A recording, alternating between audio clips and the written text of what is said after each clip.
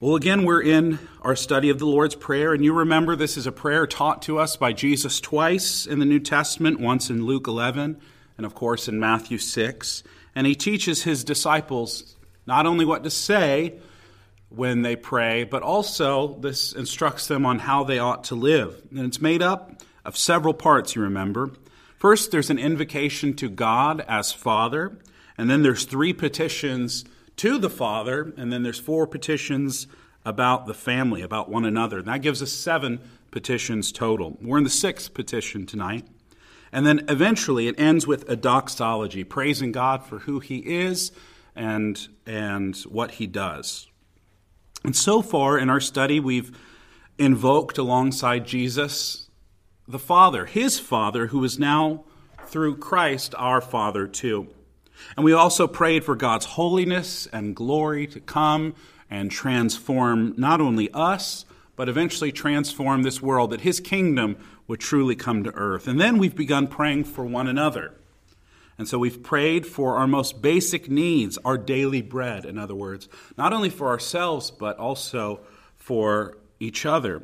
And we also prayed for the forgiveness of sins. And remember, our understanding of sin is much deeper than just little foibles that we have, but sin is a radical, detrimental reality in which this world is now plunged. And so we know that there's times in which maybe we're not even aware, but we've committed some sin in thought, word, or maybe even deed.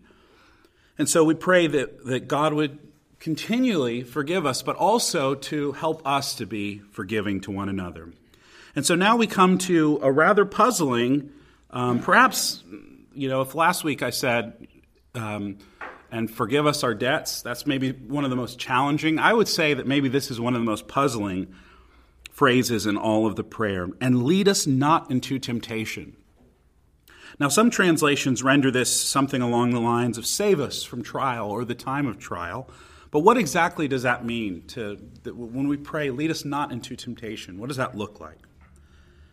Well, a few years ago, I'm not sure if you remember this made kind of a global stir in some ways, and it was making headlines and news outlets across the world. But the current Pope, Francis, he suggested in a TV interview that it might be time for us, English speakers, to change our wording of this part of the Lord's Prayer when it comes to the 6th petition.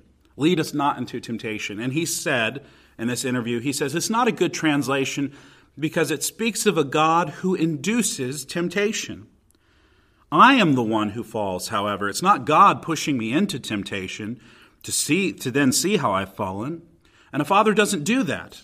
A father helps you get up immediately. It's Satan who leads us into temptation. That's his department. Now, there's many things I would disagree with Pope Francis over, but I certainly am sympathetic from where he is coming from in this. Wes Hill points out that in Christian theology, we would say that God is never understood as the one who is the tempter, who tries to lure people into sin. God is never the origin of evil. We just don't believe that. And if we don't believe that from theology, we certainly shouldn't believe it from Scripture, even better. After all, James, the apostle, tells us in his letter in chapter 1, verse 13, he says, no one undergoing a trial, or the same word for temptation here, no one undergoing a trial or temptation should say, I am being tempted by God, since God is not tempted by evil, and he himself doesn't tempt anyone. So straight from the horse's mouth. Now, if you're like me, you're seeing a little bit of a paradox here. How is it we pray, don't lead us into temptation, and yet the apostles and their witness say, God doesn't lead us into temptation? What are we to make of this? Well, James goes on to say in the following verses how it's our own evil desires that lead us and lure us into sin. And it's our own fallen selves, we deduce from that want to project our own cruel or foolish inclinations onto God. In other words, we believe that God is like us in error and ignorance. We believe he's like us. And so sometimes how we might enjoy tricking somebody or trapping them, that maybe God does it like we do, just for the fun of it, or just because he's feeling mean. But that's not the case. Because when we look at God, we see God in the face and the person of the work of Jesus Christ. And Jesus is the one who's come to rescue us from sins, not to deliver us over unto sin. And so we are never tempted by God to sin or to stray. So on the one hand, I'm sympathetic with the Pope's quote there. However, the Bible's complicated. I'm sure you all know that very well, because it's rife with stories in which God still tests his people. That's what we saw in our Exodus story this morning, where the Lord explicitly said, I'm going to test these people. I'm going to give them an opportunity to trust me. Wes Hill compares him to a metalsmith, where he applies heat and pressure on his people, but it's in order to refine their faith. It's in order to strengthen their obedience so they might be more durable, more productive, even more powerful on the other side. And so, of course, we've seen this not only in the story of Exodus, where God sets out to test his people, but perhaps the most famous example comes to us from Genesis 22, where God tells Abraham to offer up Isaac, his promised son, as a sacrifice. You know, Isaac is not his only child, but he's the only child of this covenant with God. When Abraham thought God wasn't going to be good to his word, he and Sarah tried to take matters into their own hands, and he produced an heir with a slave girl, Ishmael. But that's not the chosen heir of God. Neither was the servant that Abraham wanted to be. Instead, it's this Isaac, and his only child was Sarah. And so we remember that story. How is it possible that God, who's promised that from many nations, or from this one man, many nations of the world would come? That's what the name Abraham means, father of many nations. How is it that he's going to now take his only son from him? And so we read in chapter 22, verses 1 and 2, after these things, God tested Abraham and said to him, Abraham, here I am, he answered. And we hear something that's just utterly jarring to us. The Lord says, take your son, your only son, Isaac, whom you love, and go to the land of Moriah and offer him there as a burnt offering on one of the mountains I'll tell you about. And you remember how that story ends. Abraham acts in faith. And ultimately, Isaac is spared, but it is not before Abraham's heart goes through the fire, through the furnace itself. It's pretty far in the process where Isaac is bound. Abraham's raising up his hand to do the deed. And it's there that ultimately the Lord intervenes. And so through it all, we see that his faith endures. And we read later in that chapter, then he said, do not lay a hand on the boy or do anything to him. That's the Lord speaking through his messenger. For now I know that you fear God, since you have not withheld your only son from me. So it's clear in some sense that God tests his people. He's done this since Abraham, the father of the Israelite people. And we see all throughout the Old Testament, this is a key way in which the Lord even relates to Israel, through testing. Again, Wes Hill, I think, has a great metaphor here. In key points in Israel's history, God lays them on the anvil to test their mettle. We read also from some of the other great heroes of the faith, we might say. King David writes in Psalm 26, he even says, test me, Lord, and try me. Examine my heart and mind. Now, he does go on to say, with this caveat, for your faithful love guides me, and I live by your truth. So we get kind of a glimpse of how it is that the Lord tests. He does it with faithful love and guidance and grace. But all of this should make us, I think, sit back and reflect on the ways in which the Lord even tests us as a people. How does the Lord test us in our own dark nights of the soul? And how might he be testing and refining us in the fires of tests and trials that come? So all of this is to say, whatever lead us not into temptation, whatever that prayer means, it does not mean that God will not test us in certain ways. It doesn't mean that he'll spare us from all suffering, all testing, all growing pains. It can't be what that means. So those moments will always come into our lives. We'll see so often moments in our own life where, like Shadrach, Meshach, and Abednego, we go into a furnace with no guarantee that we'll come out of it. You remember that story in Daniel 3. And they say this in response to their situation.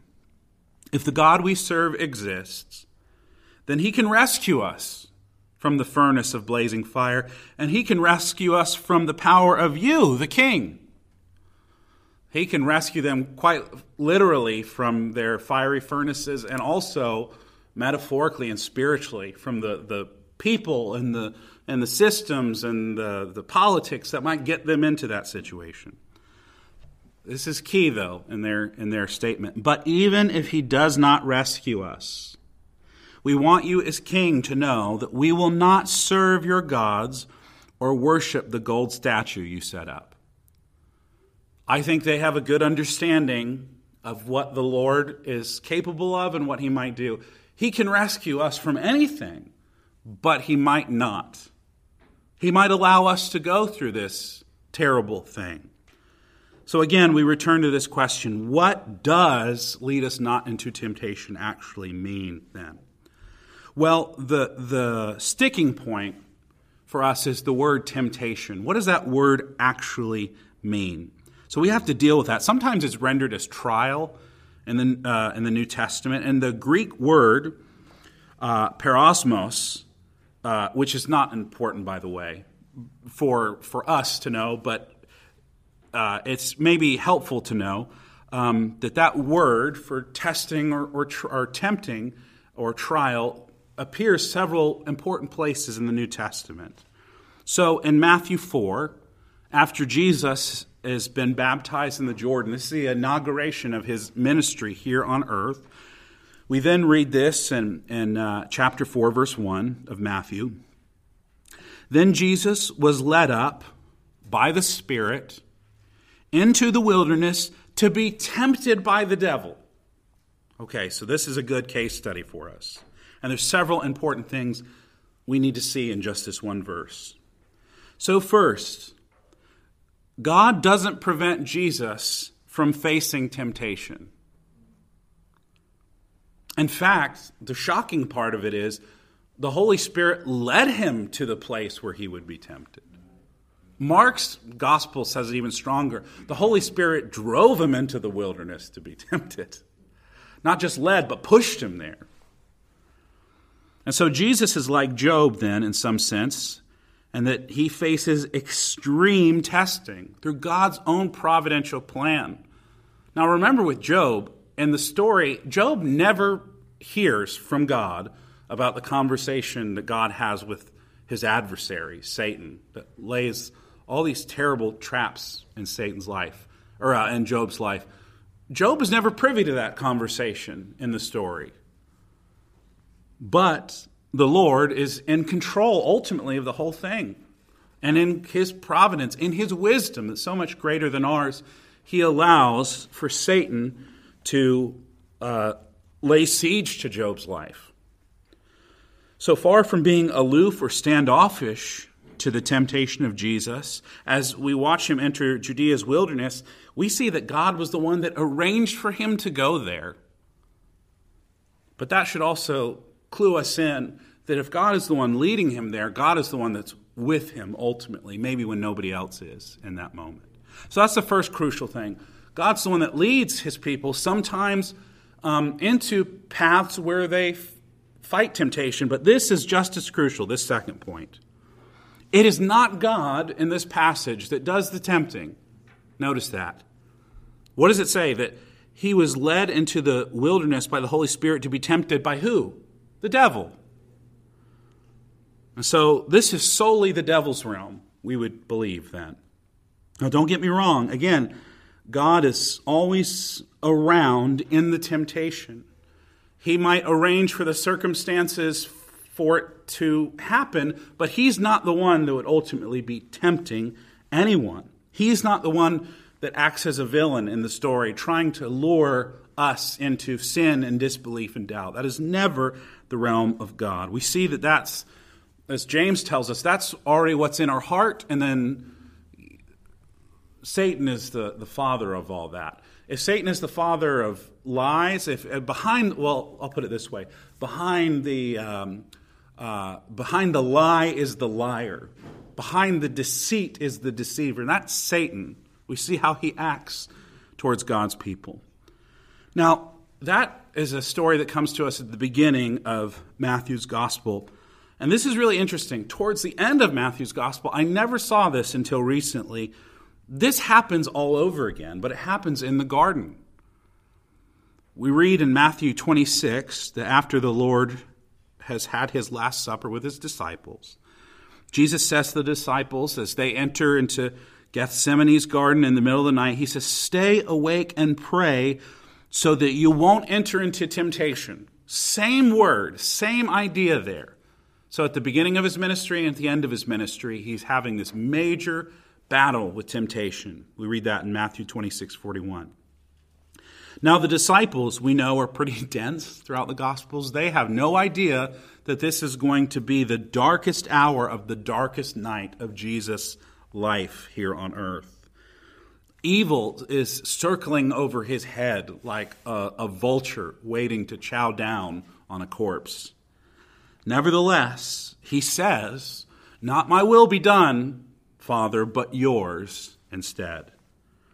And when Jesus' enemies finally do come to arrest him, he tells us in Luke 22:53, he says to them, "This is your hour and the dominion of darkness." So all of this leads up to his arrest, his unjust trial, and ultimately when morning comes, his being nailed to a cross where he slowly suffers to death from the curse of sin. And so stepping back for a moment, let's remember this. Both at the beginning of Jesus' ministry and at the end of it, he goes into, he faces powerful, earth-moving temptation. The cruelest trials he would ever face, I think. It's interesting, too, that both of these things happen kind of in reverse order, I think, of what we see with Adam and Eve. He faces temptation first in the wilderness, and that leads him eventually to the garden. And we know John describes him coming out of the tomb as Mary meeting a gardener. He's moving from the wilderness into the garden, whereas Adam and Eve started in the garden, fell prey to temptation, and then were sent out into the wilderness. I think there's kind of an interesting reversal happening there. But Hans Urs von Balthasar, who's a great theologian from the mid-20th century, he points out that in doing this, Jesus is always alone in his temptation. Now, the Father and the Spirit are always they can't be divided. They're with Jesus, but as far as his human support system, utterly alone. He goes into the wilderness to fast, utterly alone, and he goes in the garden, and he brings his disciples to pray with him, but they keep falling asleep, and so he's utterly alone there. And so von Balthasar says, Jesus prays in the middle of temptation, whereas the disciples pray to be preserved from it. So Jesus prays while he's in the middle of it, and the disciples instead pray to be preserved from going into the middle of it.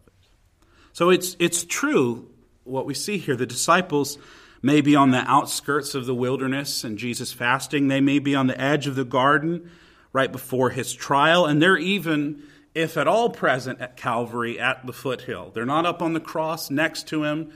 They're seeing everything that Jesus is going through from a distance. They're watching him be put into the furnace from a spectator's point of view. And we, like them, as we read the story of Jesus and we come to understand it, we are like onlookers and witnesses too. We can view what's happening to the Savior, but we can't enter into it and bear it ourselves. We couldn't possibly bear the load. None of us could. Not all of us together could bear the load that only Jesus, fully God and yet fully man, can. And so that leads me to this conclusion. So when we pray, lead us not into temptation, or however our translations might render that. Save us from the time of trial. What we're praying for, in some sense, has already been answered by the life and work of Jesus. Because he's already borne the greater weight of temptation that we couldn't bear for us. And he let the guilt and power of sin affix him to the cross, not us. And so we can pray this in hope, knowing that because he has already suffered the horrors of judgment and death, although sinless in and of himself, let's be clear about that. Jesus never faced a temptation and caved into it. We can know that because he suffered in the face of temptation, he did it so that in some sense we wouldn't have to. We wouldn't have to be confronted in the same way by the power of sin, by the power of death like he was, because he did that in our place as our substitute. And as Wes Hill puts it, because Jesus was not saved from the sin behind the temptation. Again, he was sinless, but because he was not saved from its consequences, we then are saved from it. So where does this leave us? Well, I think it leaves us with this summary. Whatever temptations and trials do come our way, and they will come, they come first and foremost from the Lord's sovereign allowance. He allows them to come into our life.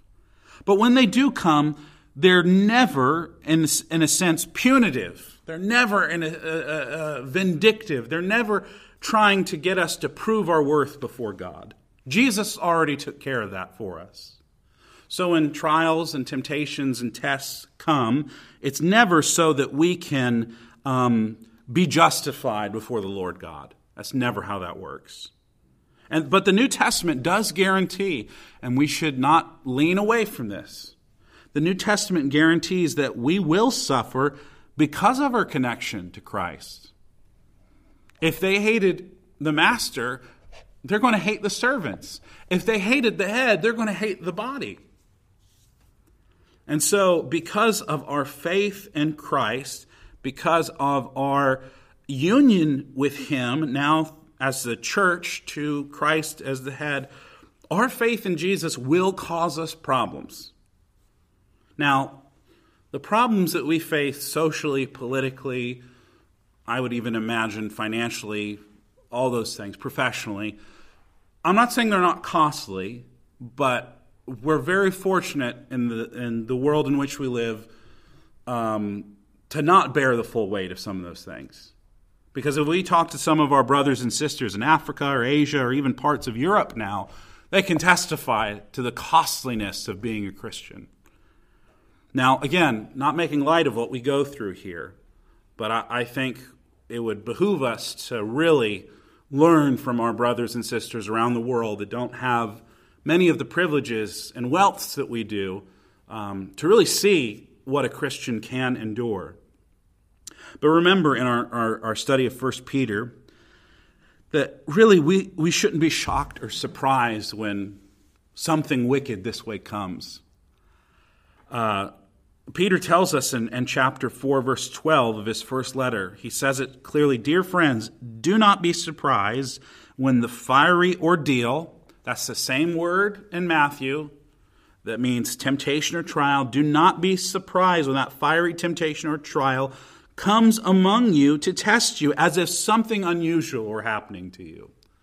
It's not an unusual thing to be a Christian and to go through this kind of a crucible. God allows us to go through it, and he even, as Wes Hill reminds us, permits us to be hammered on the anvil of suffering. But why? Why would he do that? Peter makes it clear, so that the proven character of your faith, more valuable than gold, though perishable, is refined by fire, may result in praise, glory, and honor at the revelation of Jesus Christ. So we can pray to be spared of the worst, or rather, can we? Let me ask the question. Can we pray to be spared of the worst, most excruciating parts of our testing? Can we do that? I think the Lord's Prayer tells us yes. Pray that the Lord leads us out of those crushing things. Because Jesus, in some sense, has already suffered, died, and rose again, thwarting that temptation's power. He's already dealt with that. But perhaps we should be prepared, too, that there are some things that we will not be spared from enduring. But endurance, we know, is a good thing. We know that what we endure to a good end. We would never say that, yeah, it's good when people... We got to be careful about this. I'll say it this way.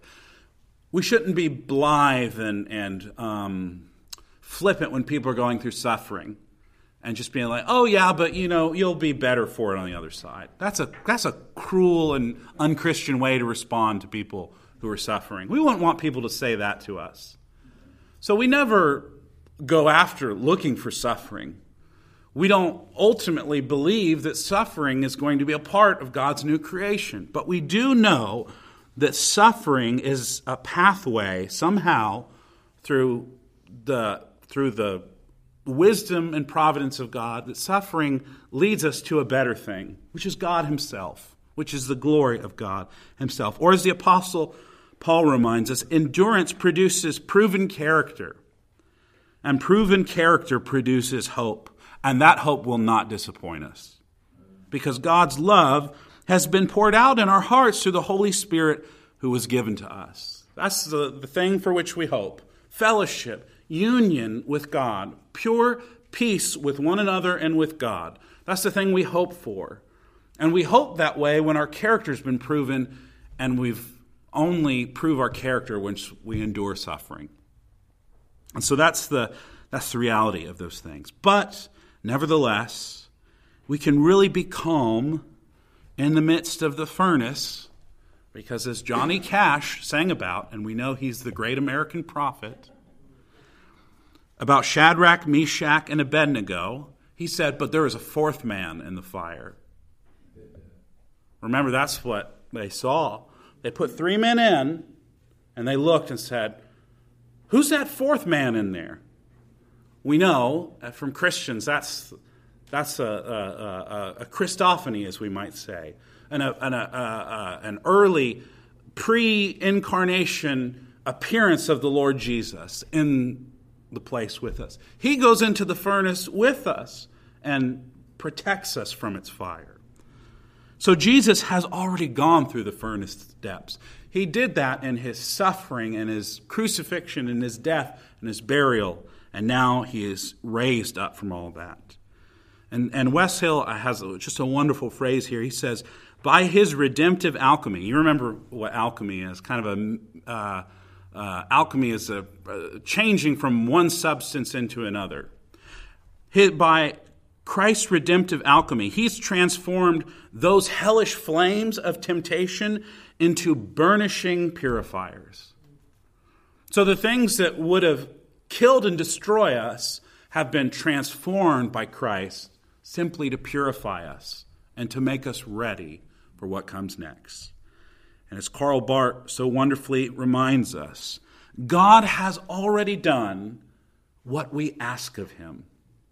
He's done that. He is not going to lead us into temptation because he was led into temptation for us. He won't let us succumb to temptation because he succumbed under the power of sin and death for us. And in Christ, we can pray even now, lead us not into temptation. Deliver us from the time of trial. And so, Christian, with that in mind, and having that confidence and assurance, we are bold to pray together.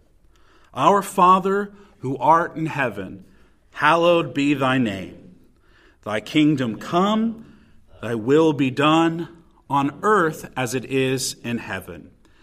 Give us this day our daily bread, and forgive us our debts, as we forgive our debtors. And lead us not into temptation, but deliver us from evil. For thine is the kingdom and the power and the glory forever and ever. And all God's people said, Amen, amen.